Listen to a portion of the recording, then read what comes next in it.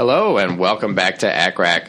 I'm Jed Wolpaw, and I'm excited to have with me today in the studio Dr. Megan Kostibas, who is an assistant professor of anesthesia and critical care medicine here at Johns Hopkins. She is dual fellowship trained. She did fellowships in both cardiac anesthesia and critical care. And she is also the associate program director for the Cardiac Anesthesia Fellowship here at Johns Hopkins. And by the way, a fantastic person. Megan, thanks for coming. Welcome to the show. Thank you for having me. I'm very excited to be here. So we are going to discuss kind of a basic introduction to cardiac anesthesia. And we're going to talk a little bit about kind of how to prepare for cardiac anesthesia. We'll focus a bulk of our time on coming on and off bypass and how to manage patients on bypass, since that's kind of the thing that makes cardiac anesthesia stick out the most. That and, of course, the physiology of the patients, and we'll talk about that too. And we'll talk a little about the differences between valve surgery and coronary artery bypass surgery.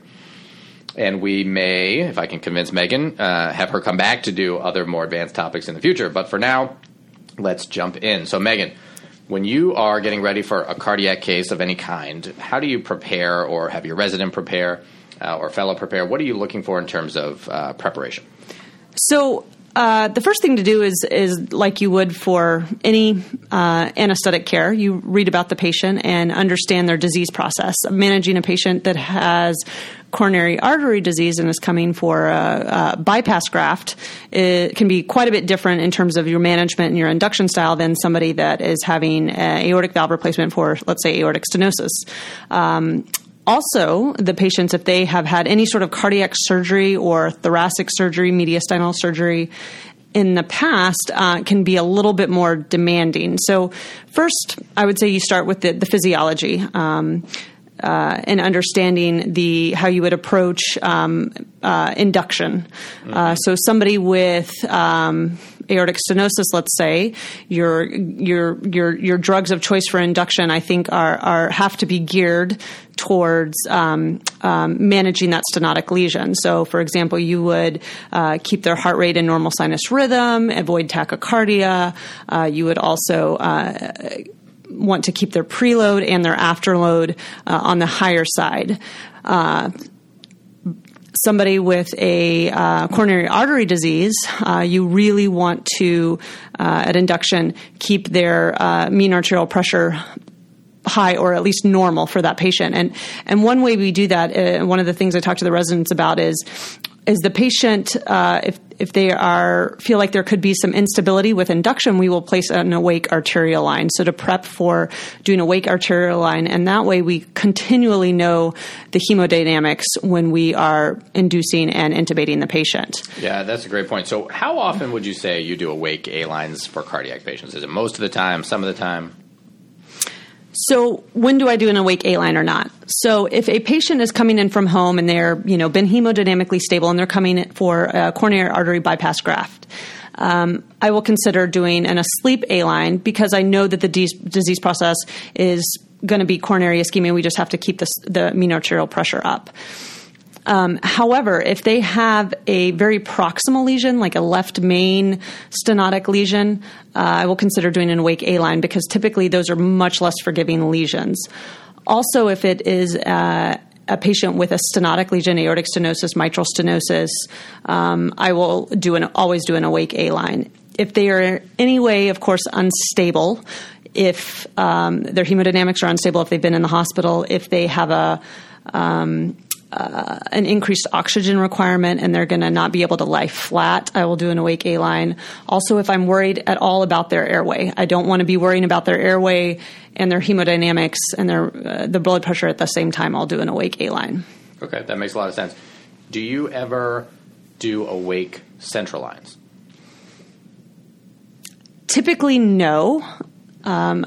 Situations where I would consider it are if a patient is extremely unstable or they're in tamponade and I feel like I need central access before going to sleep.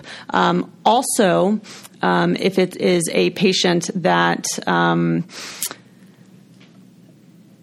for example, has a mediastinal mass, or like I said, tamponade, will also have the surgeons in the room and potentially place lines in the groin in anticipation of them becoming unstable at induction or intubation. And that would be so you could crash onto bypass. Correct. So What about a patient with severe pulmonary hypertension that you know about going in? Would you ever consider placing a Cordis and a PA catheter awake? That is a potential. Yes, you could do that. However, I will say if it's a patient usually coming in from home, I do feel comfortable going to sleep knowing that I have an awake arterial line. I have vasopressor support readily available, and sometimes we'll start that actually before going to sleep, or not necessarily vasopressor support, but inotropic support like epi, norepi, dopamine. Also, on those situations, it's not a bad idea to have nitric or a pulmonary vasodilator in the room, and also the surgeons in the room in anticipation that they could become unstable. Okay, that sounds great. So you mentioned some medications, epinephrine, dopamine, norepinephrine. So what do you like to have ready to go before you ever bring the patient back into the room? So typically this is very institution dependent and cardiac surgeon dependent, anesthesiologist dependent. At Hopkins, at the training institution I'm at, typically the anesthesiologist and the surgeons are more comfortable with starting on a standard case while having epinephrine and sometimes norepinephrine in the room. So that when I pre-op with residents the night before surgery or the day of, I will always have them order at least epinephrine and sometimes norepinephrine as well, in the anticipation that we will use it potentially coming off bypass, but also sometimes pre-bypass. Okay. Now I'm reaching back here to when I was a resident doing cardiac. I think we certainly would set up norepinephrine and epinephrine. I'm pretty sure we would set up an Amicard drip. Do you guys do that? We do. So studies have shown, specifically in the cardiac surgery world, that using an antifibrinolytic such as TXA or Amicar, aminocaproic acid, will result in less bleeding and less use of blood products post-surgery. So yes, we set up Amicar that we dose directly after starting anticoagulation with heparin. Okay, and I imagine probably either set up or have ready an insulin drip because these patients tend to get hyperglycemic as well. They do get hyperglycemic with the stress of surgery and also increased catecholamines, both intrinsic and what we give on the pump. And studies have also shown that very vigilant glucose control, our goal is usually a glucose of 140 to 180, have better outcomes, less infection following surgery. Great. All right, so let's go back a minute to the different physiology you mentioned, looking at patients with valve pathology versus just pure coronary artery disease. So let's just review kind of, because I think it'll be important for people out there. When you're thinking about these patients, what are the kind of major hemodynamic goals you have in mind during your management, especially induction? So you mentioned that with someone with bad coronary artery disease, the main thing you're thinking about is that perfusion pressure. So you want Correct. to keep the MAP up. And when we say up, you mean above 65, or what do you try to keep it at? I try to keep them at what their normal physiologic MAP is. So if they come to pre-op and their blood pressure is 140 over 80 and their MAP is, let's say, 105, I usually try to keep it within about 10 to 20% of that.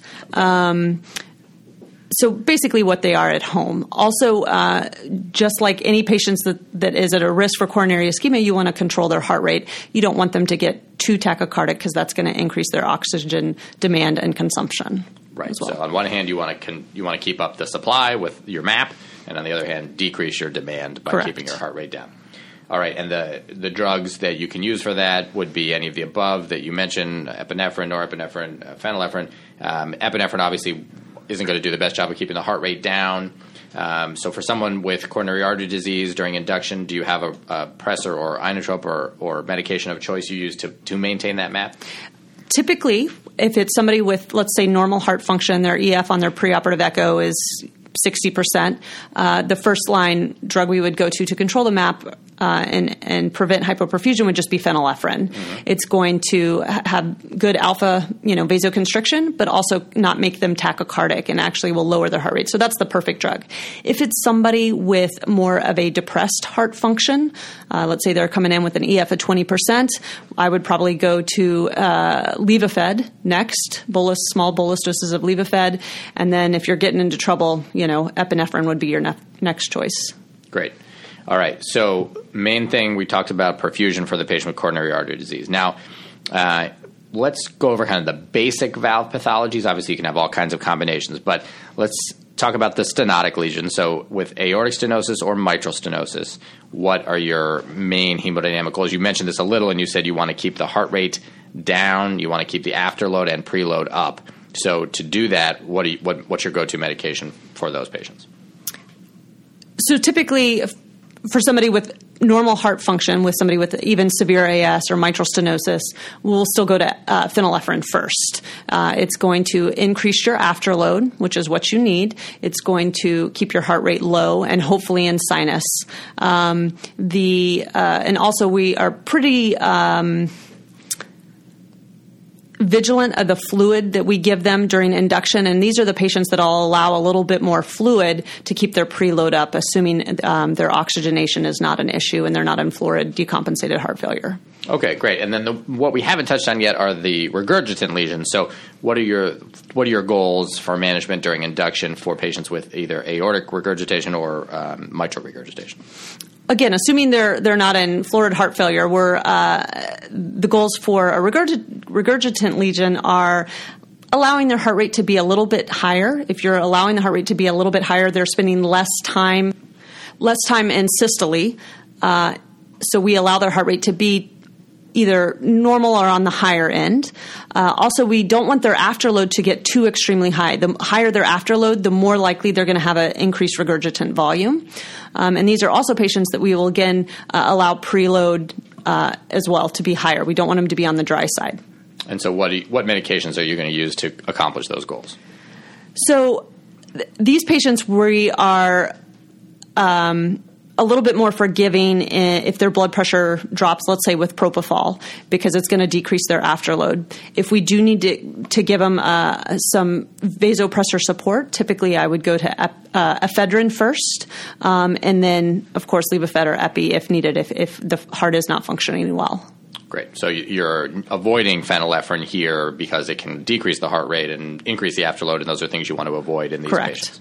Great. And then I guess the final one in terms of relatively basic stuff would be pulmonary hypertension, kind of a very feared physiology, at least outside the cardiac operating room. So when someone comes in with known pulmonary hypertension, what are your goals during induction, if at all different for them? So I would definitely do an awake A-line in these patients. I would also, while I'm doing the awake A-line and putting on monitors, I'm already pre-oxygenating them. The things that will kill a patient with severe pulmonary hypertension and worsen right heart dysfunction will be things like acidosis, so avoiding hypercapnia, so being vigilant of the amount of sedation I'm giving them, if I even am giving them any sedation while I'm doing the awake A-line. Well, also, like I said, pre-oxygenation, avoiding hypoxia. Also, anything that's going to cause pain or agitation that could potentially increase my pulmonary vascular resistance and increase my chances of RV dysfunction.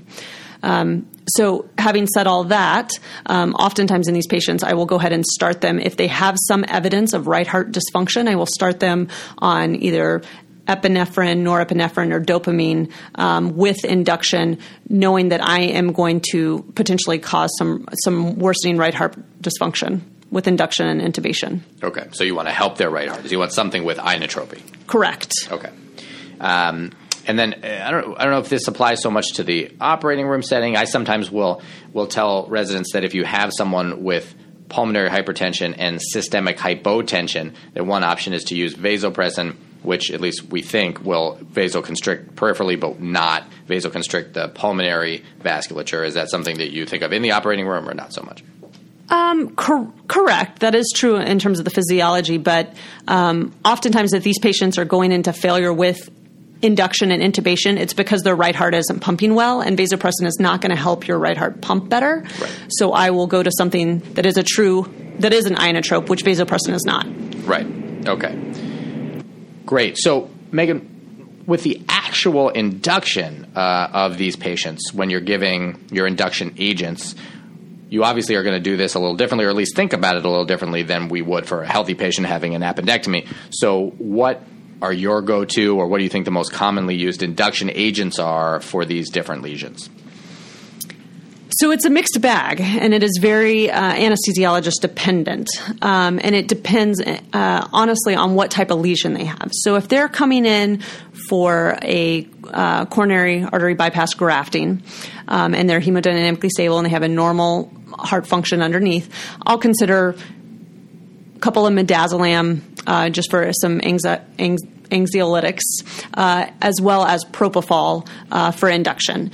Obviously, in these patients, I induce slower than I would on a healthy person coming in for a appendectomy, per se, right. And do a slow titration of my propofol with phenylephrine. If it's somebody with a very stenotic lesion, aortic stenosis, mitral stenosis, or even a right-sided valvular lesion, I will typically avoid propofol. I am someone who likes ketamine.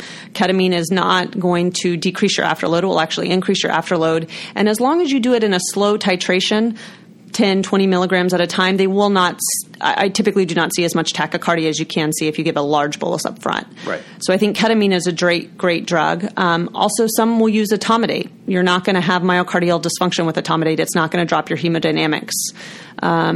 And one of the things that several people do here at Hopkins is we'll actually do a kind of a combined IV induction with volatile anesthetic. So sevoflurane is one of the agents that I use the most. So a little bit of ketamine and a little bit of sevoflurane to get them anesthetized before we introduce paralytics. Great. I love that. So let's just talk a little bit about dosing. So you said, when you say a little ketamine, do you do kind of 20 milligrams and then another 20 and watch their hemodynamics as you go while having them breathe Sevo through the mask? Exactly. So I typically wait for them, let's say for an aortic stenosis patient, and they've had a couple of midazolam while we're doing our Awake A-line, and they're pretty relaxed but still following commands and with us. I will give 20 to 40 milligrams of ketamine. Now, we see a wide age variation in cardiac, and somebody that's 30 years old is going to need a lot more anesthetic than somebody that's 85 years old. So we titrate it to effect. Typically, I'll give them, let's say, anywhere from 20 to 50 milligrams of ketamine. And then once they're starting to be a little bit more sedated, I'll turn on some sevoflurane anesthetic and remind them that they might smell something a little bit different, feel a little bit funny, but do it in a slow, controlled way. Inductions on cardiac, I think, are safer when they go slow over several minutes versus somebody that's healthy downstairs in a general OR getting a general procedure. That makes a lot of sense. So when you say you turn on the Sevo, I assume this is not the sort of pediatric turn it to 8 move. What are you turning it to? Typically titrate it to about 1%, kind of half a MAC, okay. And then we go up as needed. But typically they don't need as much with the IV induction as well. Right, great. Okay, so to summarize, for a patient who's otherwise fine and has some kind of stable coronary artery disease and is coming in for a planned CABG, they can get propofol, maybe with some phenylephrine along the way, in a slow manner. You're not going to bolus 200 milligrams like you might for a healthy 40-year-old having a relatively minor surgery, but you're okay giving propofol.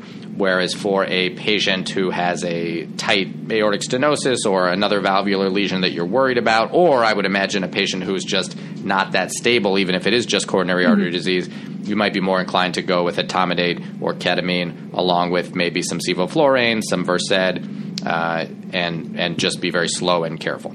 Yes, and I'll also say with the caveat that, propofol isn't a bad drug to use with these patients. You just have to go very slow, and you need to know the side effects of propofol, and it will drop your afterload. If you go in a controlled fashion with titrating vasopressors and inotropes, it's a perfectly fine drug to use. Just going slow and being vigilant with your hemodynamics. Great, and we should probably mention that ketamine is, at least in higher doses, can definitely have some myocardial depressant effects, and so you need to be careful with that too, though the way you're doing it little by little, you probably are fine and seeing very little. Correct. All right, great. So I think that's a great introduction to the preparation and induction of these patients. Let's now move on. So after they're induced and intubated, if you haven't already, you're going to do your lines, your central lines. I assume all of these patients get central lines. Is that right?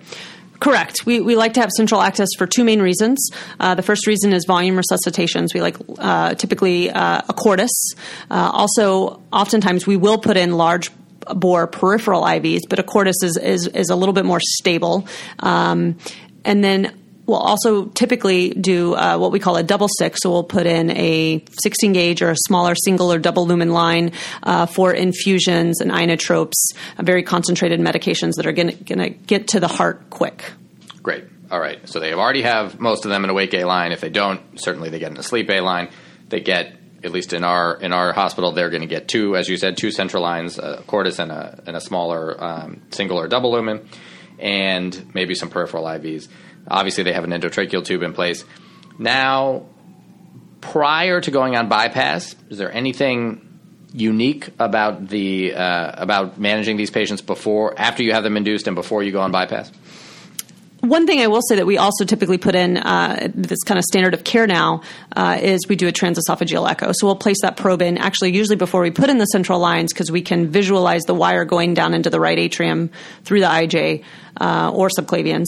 And we have a transesophageal echo to look at the heart before the surgeon actually does anything in the chest cavity. Managing these patients is the same as managing any intraoperative anesthetic patient. We make sure they're asleep, they're comfortable, they're not having pain, and we manage their hemodynamics based on their pathophysiology that they're coming to the operating room with. Great. And now the echo probe, of course, is a key component. So maybe let's briefly just review what are the indications, obviously, are that they're having cardiac surgery, and it's really nice to be able to observe the heart during the surgery. Contraindications, remind me, what patients do you not or would you not place a TEE probe? So any patients that have had esophageal surgery or problems with swallowing, we always ask them before we take them to surgery, do you have any problems swallowing like a piece of meat? Have you ever had esophageal surgery? Do you have esophageal strictures? Do you have Zinker's diverticulum? Anything like that that's going to put them at increased risk for us causing damage or a perforation. So those type of patients we would be less likely to put an esophageal probe in. Also patients that have had gastric bypass or some type of hiatal hernia surgery. Not necessarily a contraindication, but we have to be very vigilant of what we do and very gentle when we place the probe. Patients that other contraindications or relative contraindications are bad esophageal varices, trauma cases, the patients that have come in with some sort of chest trauma or esophageal trauma, you always have to wonder, should I put a probe in and maybe not? Okay, great. So I think that's really important. Obviously, the actual function and management of a TEE is going to be beyond the scope of this lecture, but getting one in is going to happen in most cardiac cases when not contraindicated. All right, so now let's talk about bypass. So you've got your patient, you're managing them, and now we're ready to go on bypass. So what are you doing? Let's actually talk briefly. What is bypass and why is it used during cardiac surgery? So the cardiopulmonary bypass machine, or sometimes people refer to it as the heart-lung machine, or just quote-unquote the pump, is a machine that is used to temporarily take over the function of the heart and lungs during cardiothoracic surgery. Literally, you bypass the heart and lungs, and you do the function of the heart and lungs with this machine. When a surgeon has to fix a valve, go inside the heart to fix it, to remove a tumor for a heart transplant, he or she needs a quiet heart and quiet lungs to do these fine intricacies of surgery.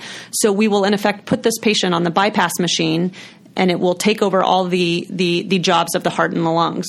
In effect, or at most hospitals in the United States, it is run by a perfusionist.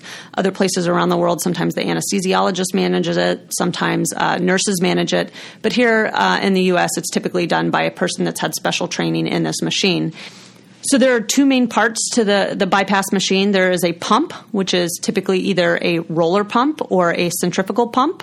And there is also an oxygenator that oxygenates the blood and removes CO2. The surgeon will place a venous cannula that will drain the blood from the body into the bypass circuit. It goes into a reservoir where the blood will be filtered, warmed, cooled, oxygenated. You can also add in drugs like vasopressors, volatile anesthetic, and then it is returned back to the body via the arterial cannula, which is placed typically in the ascending aorta, and that blood will go to the rest of the body once it's oxygenated. Great. Now, there are, you mentioned before, sometimes you will place, or the surgeons will place groin lines even before starting the surgery in case they need to crash, quote unquote, crash onto bypass. How do those groin lines differ from more traditional bypass lines?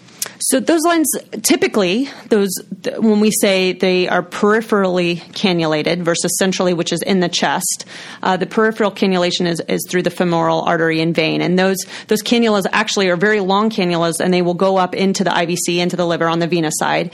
And then on the arterial side, they'll go into the descending aorta and even higher. Those cannulas are good if you need to crash onto bypass, if you have a patient that you're worried about that's very unstable, or patients also that have had prior cardiac surgery. The right side of the heart can adhere to the sternum, and the surgeons will worry that when they do incision and sternotomy that they could rip effectively the right ventricle and have an extremely dangerous situation. So oftentimes they will go on pump through the groin lines. Now, those groin lines are good, but typically the venous drainage isn't quite as good as a central cannulation, but it is a good temporary solution until we can get into the chest. Great. All right. So that's a good overview of what bypass is. And as you said, it's used because in order to operate on the heart, for the most part, it needs to be not moving, and it needs to be protected, and the lungs need to be out of the way. And the other piece of this to protect the heart is cardioplegia, right, which we don't need to get into all the details of, but in general, that is it's a chemical, essentially, or a solution that is pumped through the coronary arteries so that the heart stops and therefore isn't using oxygen. Is that right? Correct. So cardioplegia, kind of textbook answer is it is a high potassium solution that changes the resting membrane potential of the myocytes and causes the heart to arrest. So there's no electrical activity. There's typically two ways we give cardioplegia. There is antegrade, in which the surgeon will usually put in a small arterial cannula in the aorta that will deliver cardioplegia solution into the sinuses of Valsalva, or the aortic root, and down into the coronary vessels. So it's antegrade; it's going forward flows into the coronary arteries. Or you can do, or I should say, sometimes we do both. We can do retrograde cardioplegia, in which there is another cannula that is in the coronary sinus, and you give the cardioplegia through the venous system of the heart. Great.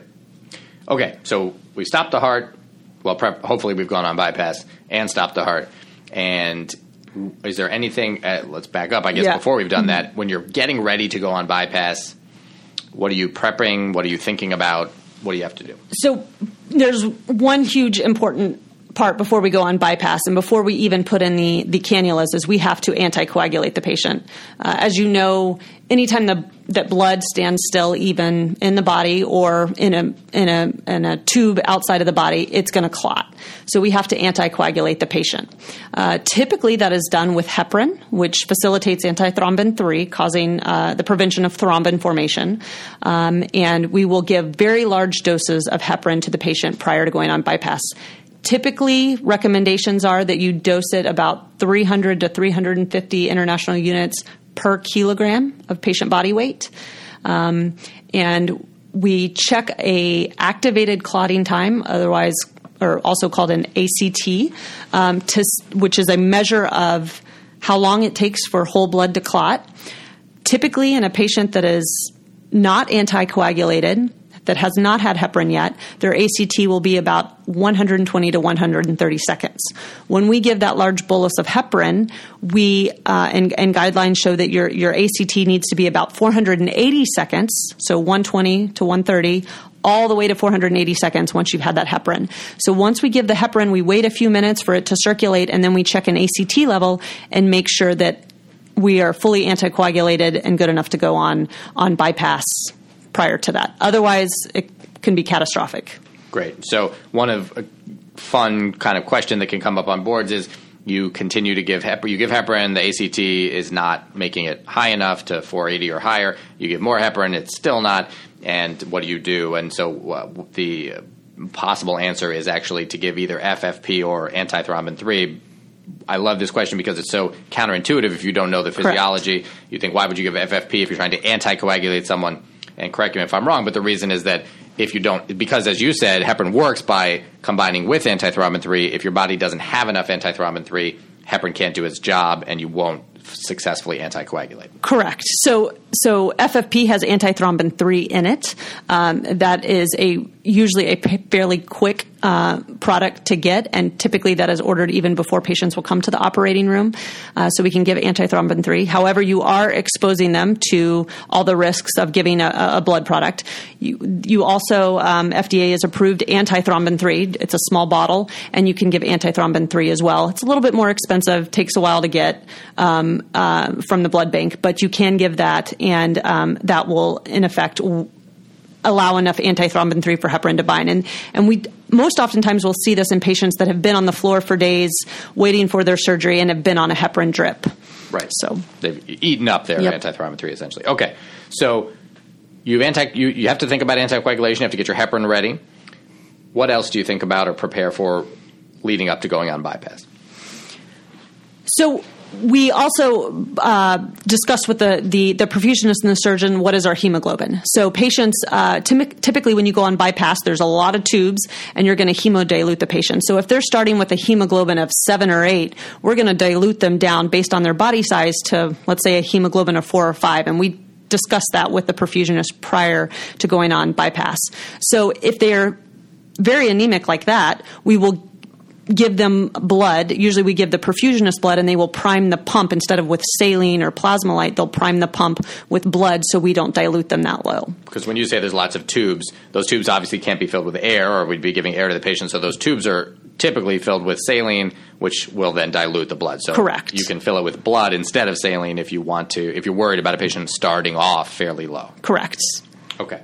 Is there a cutoff in your mind when you would prime the pump with blood? Is it 7? Is it 8? Or does it just depend on the patient? So there's actually a formula that the perfusionist will use. So if after we put in all our lines and we're waiting for the surgeons, we actually draw the first arterial blood gas, and we'll actually also get a hemoglobin level. So if it comes back at 12, they figure out with the size of cannulas they've used and the body size of the patient what they're going to dilute to if we don't give blood. So if it comes back and they say the hemoglobin level is going to be 6, we're going to give some blood to the perfusionist to prime the pump. If it comes back at anywhere between 7 and 10, most guidelines will say that's a totally acceptable level to hemodilute between a hemoglobin of 7 to 10.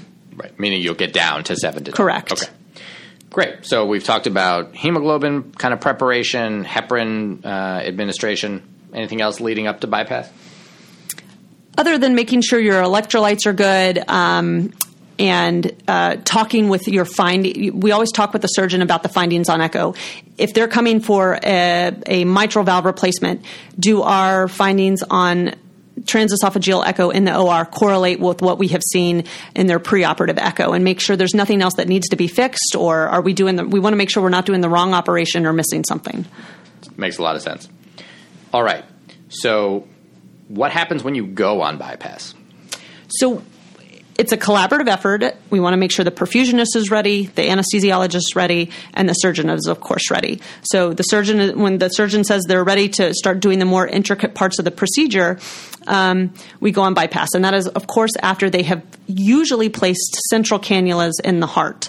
So they will put an aortic cannula in the ascending aorta that will deliver blood to the great vessels, the brachiocephalic, left carotid, left subclavian, and the descending aorta. And then they will also typically put in a venous cannula, which goes in the right atrium, and it will drain the SVC and the IVC as well. So they put in both those cannulas.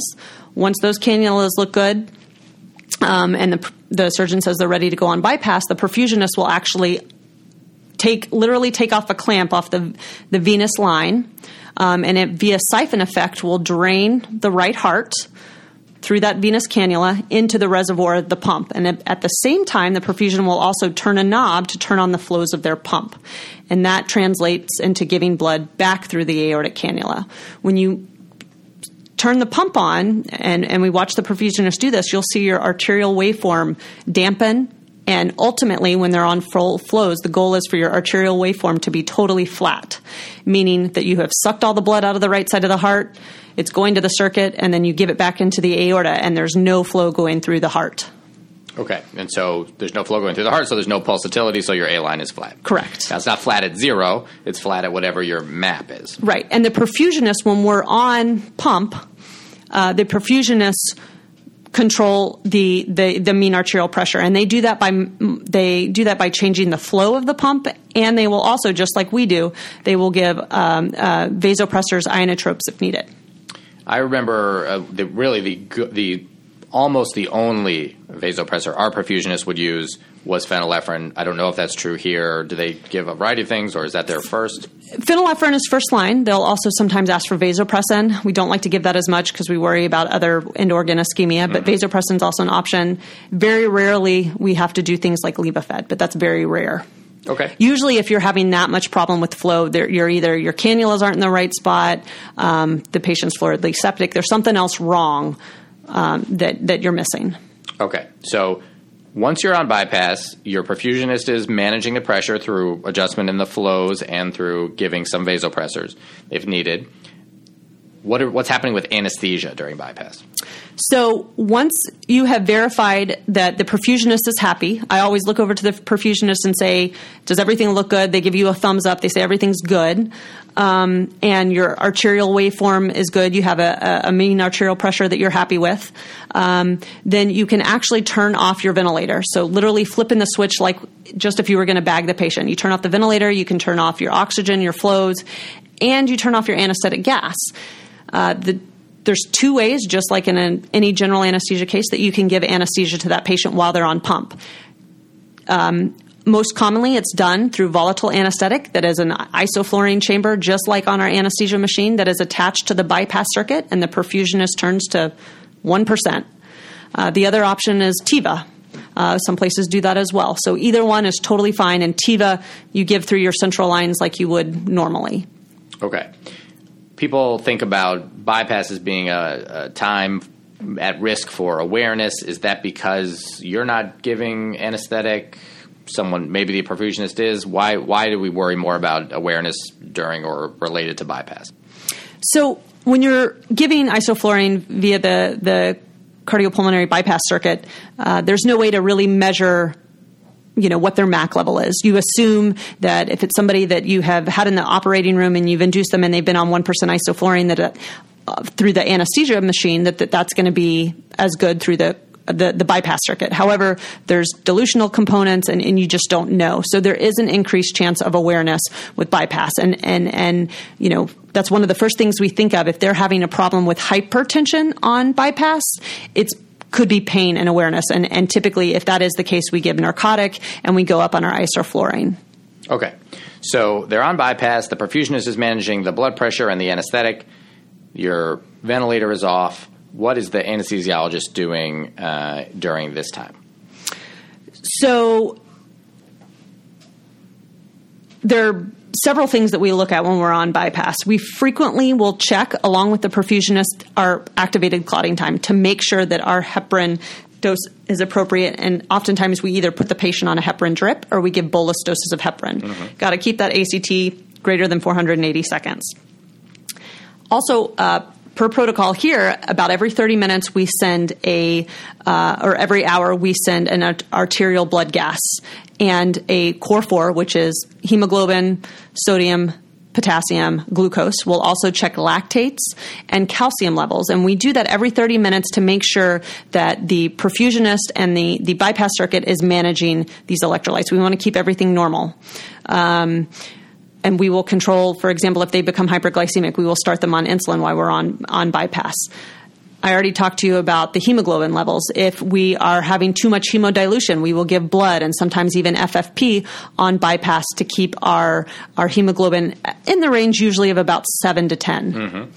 Other things we look at, we talked about making sure the patient remains anesthetized, making sure the perfusionist is keeping them on 1%. The other thing we are very vigilant on is making sure, and we haven't talked about this completely yet, but making sure that the heart is arrested once the aortic cross clamp is on. The surgeon, when they are ready to start doing the intricacies of the procedure, will place an aortic cross clamp after we are on bypass on the ascending aorta. And this cross clamp is placed in between the aortic root and the aortic cannula. And once the aortic cross clamp is on, that's when we give the cardioplegia to arrest the heart. So we make sure that the heart stays arrested. As you can imagine, if the heart was trying to eject against a huge afterload, which is the aortic cross clamp, that could be devastating. Right. So we make sure that there is no electrical activity, and usually the cardioplegia solution is redosed every 20 to 30 minutes. Okay. And can I say one more thing that we always look at? Because we have that aortic cross clamp on, sometimes if you have a leaky aortic valve, or you can have LV distension, and we want to make sure we look on echo, and we also have the surgeon look in the field and make sure that the heart isn't getting distended. That's one thing I always tell our residents is remind them of the law of Laplace. If the heart is getting distended, if we're not emptying it adequately with bypass, then that increases wall tension, which results in increasing oxygen consumption. So law of Laplace is pressure times radius is wall tension and oxygen consumption. So we want to make sure that that LV is totally decompressed during the operation. Right. And do surgeons sometimes place a what's called an LV vent to kind of suck out anything that does accumulate in the LV? Absolutely. So they stick that in, depending on what kind of surgery they're doing. They stick these LV vents in different ways, sometimes through the pulmonary veins, sometimes directly through the mitral valve. But that allows the LV to drain if there is drainage that results back into the LV. All right. So we're preparing for the cross clamp, making sure the heart is stopped during the cross clamp so that it's not pushing against that, making sure the LV stays empty, making sure the heart doesn't start beating by continuing to give cardioplegia every 20 to 30 minutes, as you said. Now, the lungs are stopped, the heart is stopped, the surgeon's operating, and at some point, we're going to start thinking about coming off bypass. So what are you doing to prepare for that? What's on your mind as you start getting ready for that? So again, this is also a very collaborative effort with the surgeon, the anesthesiologist, and the perfusionist. And there's 7 things I can think of, basically check boxes that we have to check before coming off bypass. Once the surgeon is done fixing whatever he's going to fix, he will take off. One of the first steps is to take off the aortic cross clamp. Sometimes when he takes off the aortic cross clamp, the heart will start beating again pretty quickly. So we want the heart to go back into normal sinus rhythm. Sometimes if it's a short bypass run and a short cross clamp time and it's a healthy heart, it'll just magically start beating again. Other times it needs a little bit of help. Sometimes it comes back in an abnormal rhythm and we have to defibrillate. And 95% of the time we also put in pacemaker wires, and sometimes we have to temporarily pace the heart until it gains its intrinsic rhythm back itself. While we are getting the heart beating again, we're also rewarming. We typically cool the heart when we're on bypass, which allows or decreases oxygen consumption. So when we're ready to come off, we're going to start rewarming. And we typically try to get to a bladder temperature of about 35.5 Celsius. So we're rewarming, so making sure we're warm. The other things coming up from what? How low do you usually go during the surgery? So it depends on the surgeon and it depends on the surgery. So if we and there are different ways to cool the patient. Sometimes the patients will put ice on the heart, literally just throw ice on the heart. The surgeons will. Yes, yeah. and they'll check the temperature of the heart. Typically, people used to say 10 degrees Celsius. Now there's kind of a trend to not really cool as much, 20 degrees Celsius. So that's typically what the heart's at. And then we'll slowly rewarm. You got to rewarm slowly because they have shown that if you rewarm too rapidly, it worsens reperfusion injury as well as neurologic injury as well. So the heart you're referring to the temperature of the heart being 10 or up now maybe 20 degrees Celsius. And then the patient as a whole, like the bladder temperature or the esophageal temperature, is going to be so we can go down into the 20s. I mean, they do. The perfusionist can cool the blood, and we'll cool the blood down to the 20s or whatever the goal is that's discussed prior to the surgery. For example, if we do circ arrest, the body gets really cold. Right. If it's a 20-minute coronary artery bypass graft, you don't need to get as cold. But we will. The perfusionist will slowly rewarm the body as well. Okay. Great. So you get cold during surgery. You're going to warm up when you're getting ready to come off bypass. So cross clamp comes off. We try to make sure we're in a reasonable rhythm, either by defibrillating or pacing or hoping the patient does it on their own. We warm. What else do we do? So we look at the heart. So we look at the heart on echo. Does the patient have any regional wall motion abnormalities? If they got a new valve, is the valve opening and closing normally? Are there any leaks? So we look on the echo and make sure that everything looks good. The other thing, the surgeon will look at the heart in the field. Is the heart getting distended? Is the heart beating well? Is there bleeding anywhere? So we look at the heart. Other things we look at the electrolytes. We want the electrolytes to be normal. We want our potassium to be 4. We want our sodium to be normal. We want our iCal to be normal. And again, going back to hemoglobin, we want the hemoglobin to be anywhere higher than 7. Typically, it's higher than that, but anything higher than 7 we're usually happy with. Also, when we're starting to evaluate the heart, we'll start sometimes inotropes. Or vasopressors, depending on what we think is going on. If the heart prior to bypass had an EF of 20%, we know they're going to need support coming off. So we'll start, for example, epinephrine, maybe at a pretty high dose, 0.08, 0.1 mics per kg per minute. If it was a short bypass time, a short cross-clamp time, hopefully they don't need any inotropes. So we discuss that with the surgeon. And then the last thing we do before we come off is we start to ventilate the patient. We turn back on the ventilator, we inflate the lungs, we make sure both lungs are adequately ventilating, and we turn back on our oxygen and our volatile anesthetic. Do you do a recruitment maneuver to inflate the lungs, or how do you get them back to reinflate? Absolutely. We always do recruitment maneuvers. The surgeons have sometimes been banging on the lungs. Oftentimes we have patients with not very good lungs. They have bad COPD, emphysema, even pneumonia. So we do several recruitment maneuvers and make sure those lungs and those alveoli are nice and open. Okay, great. So those were the 7 things. The cross clamp comes off, meaning you're looking at the rhythm. That's 1. 2 is to warm. 3 is looking at your echo and making sure that the heart looks okay. 4 is your electrolytes. 5, your hemoglobin. 6, your inotropes. And 7, turning the ventilator back on. Yep. All right. So that's the preparation for coming off bypass. Now, sometimes people come off very easily, and sometimes people struggle to come off. And I guess the extreme would be people who cannot come off and end up on ECMO. Right. But without getting into that extreme, when you're struggling to get someone off bypass, what does that tell you, and how do you address it? Well, so first I'll say that, coming off bypass isn't, I don't think of it as like flipping a light switch. It's not on or off. Okay. We do it slowly. So typically when we say we are on full flows, we mean the flow on the bypass machine is 4 to 5 liters per minute, just like a normal cardiac output would be for an average person. Okay. So when we are ready and we have checked those 7 things and they all look good, the surgeon will say, or we can say, okay, cut back on your flows to the perfusionist. So go down to 4 liters, go down to 3 liters, go down to 2 liters. And as they do that, that will allow more blood to be left in the heart, and it makes the heart start to work again and start to eject again. And we're looking in the field. We're also looking on our echo. We're looking at our hemodynamics. What is our CVP? What is our mean arterial pressure? And if the heart looks good, then we come off bypass, if all those things look good. If the heart is struggling and we start to come down on our flows, if we're at 2 liters and there's regional wall motion abnormalities, or it was a sick heart to begin with and we're just not ejecting, not pumping, we know we might need more support. So there are a couple of options. Sometimes you just have to wait for the heart to get a little bit warmer, give it some time.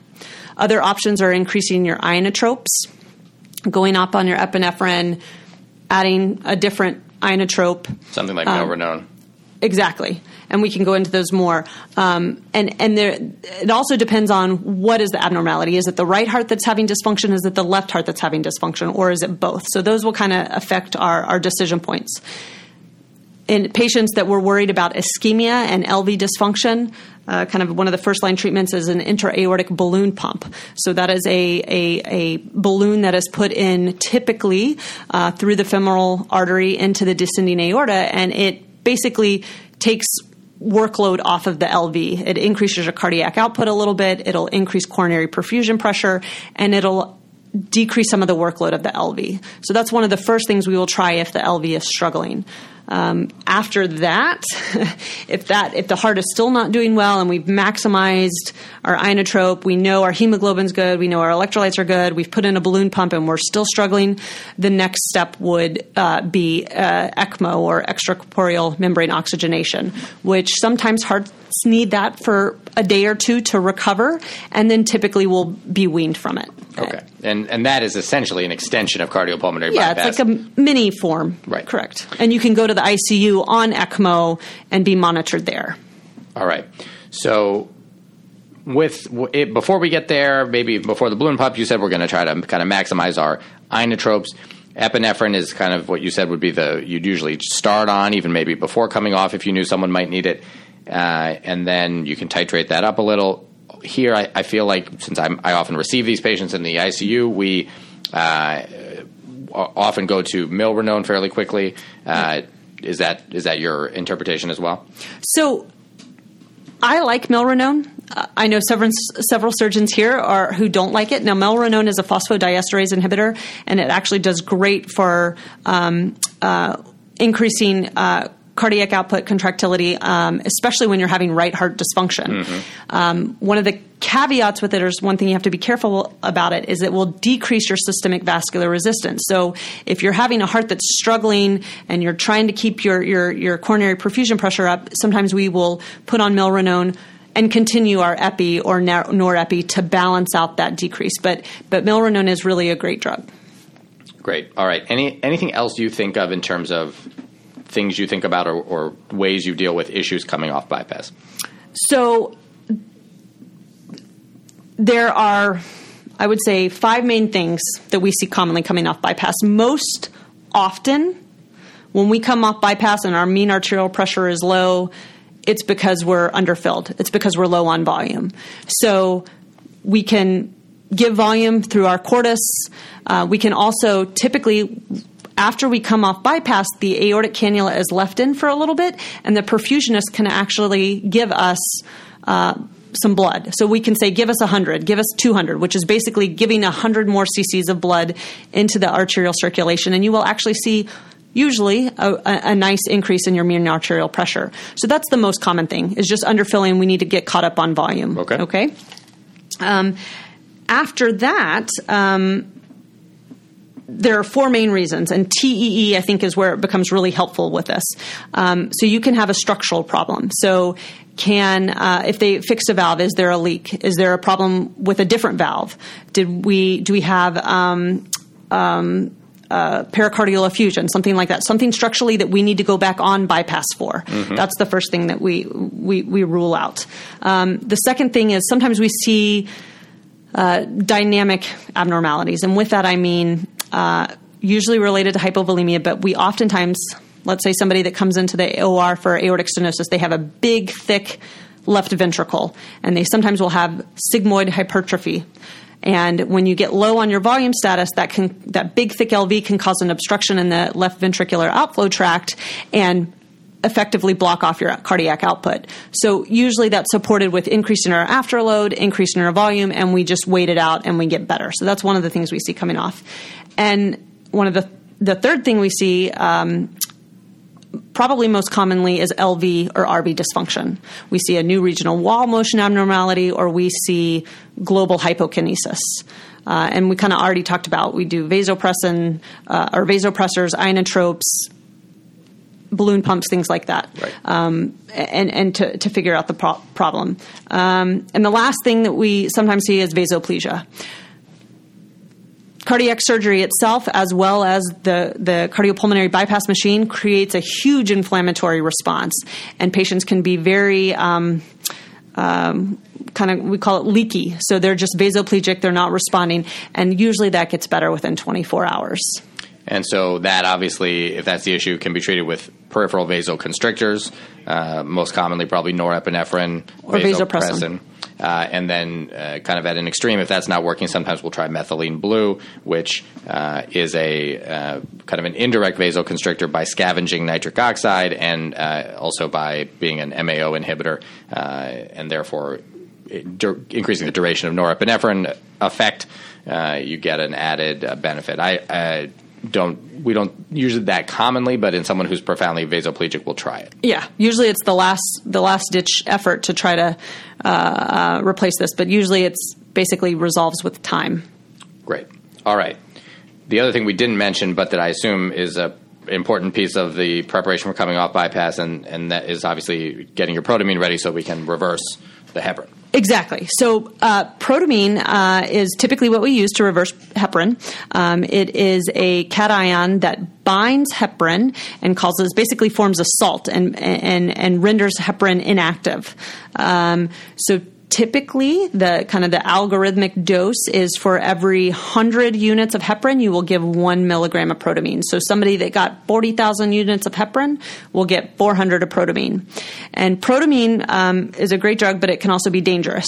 So we give this very slowly. There are 4 main reactions that can happen with protamine. The first that we see the most common is it causes a histamine release, mast cell degranulation. They get hypotensive. So we typically give protamine peripherally and very slowly over about 5 to 10 minutes. It can also cause an anaphylaxis reaction or an anaphylactoid type reaction. And then the last one, which can be the most catastrophic, is it can cause very severe pulmonary hypertension and therefore right heart failure coming off. So when I give heparin, I look at my echo, I look at my CVP, and I make sure. Protamine, right? When you give protamine. Thank you. Yep. When I give protamine, I have my echo live looking at the right heart, and I also watch my CVP and make sure that my right heart is not suffering from a pulmonary hypertension reaction. Okay. And then the key, as you said, being to give that protamine slowly. Correct. And some will even advocate giving a test dose in patients that have either been exposed to it before.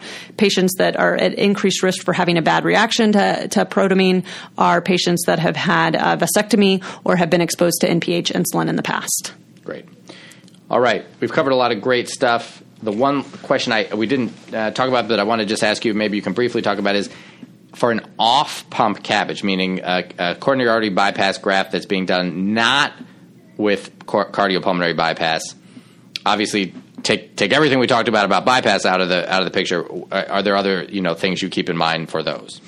So those are great cases, and they're very fun cases. They can be very, very challenging, almost more challenging than a case where you go on pump, because you're having to manage this heart while they're operating on it.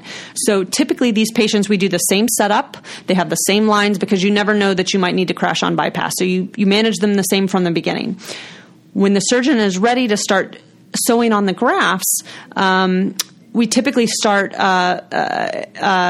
my favorite drug is norepinephrine. It will increase your coronary perfusion pressure because it's going to increase your afterload. And it doesn't make the patients too tachycardic compared to like epinephrine, for example.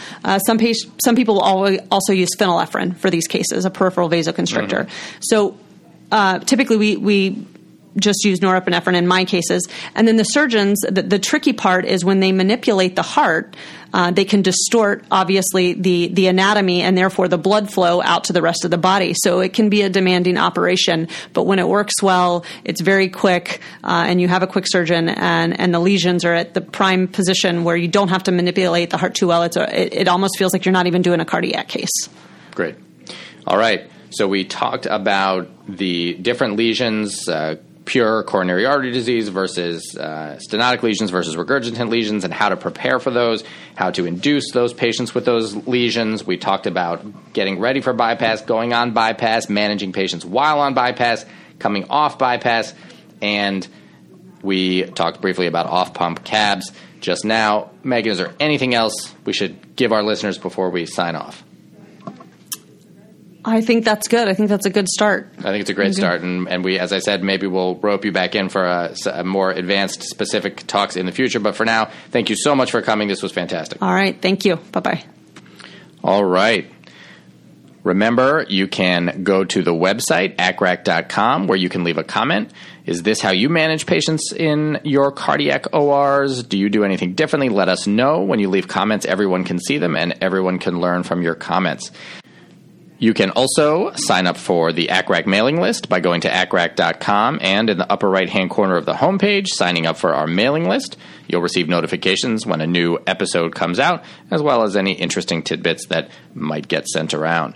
Also, if you haven't already, please consider going to iTunes and leaving a comment and a rating about ACCRAC. It helps others find the show. That is it for today. For the ACCRAC podcast and Dr. Megan Kostibas, I'm Jed Wolpaw. Remember, what you're doing out there every day is really important and valued.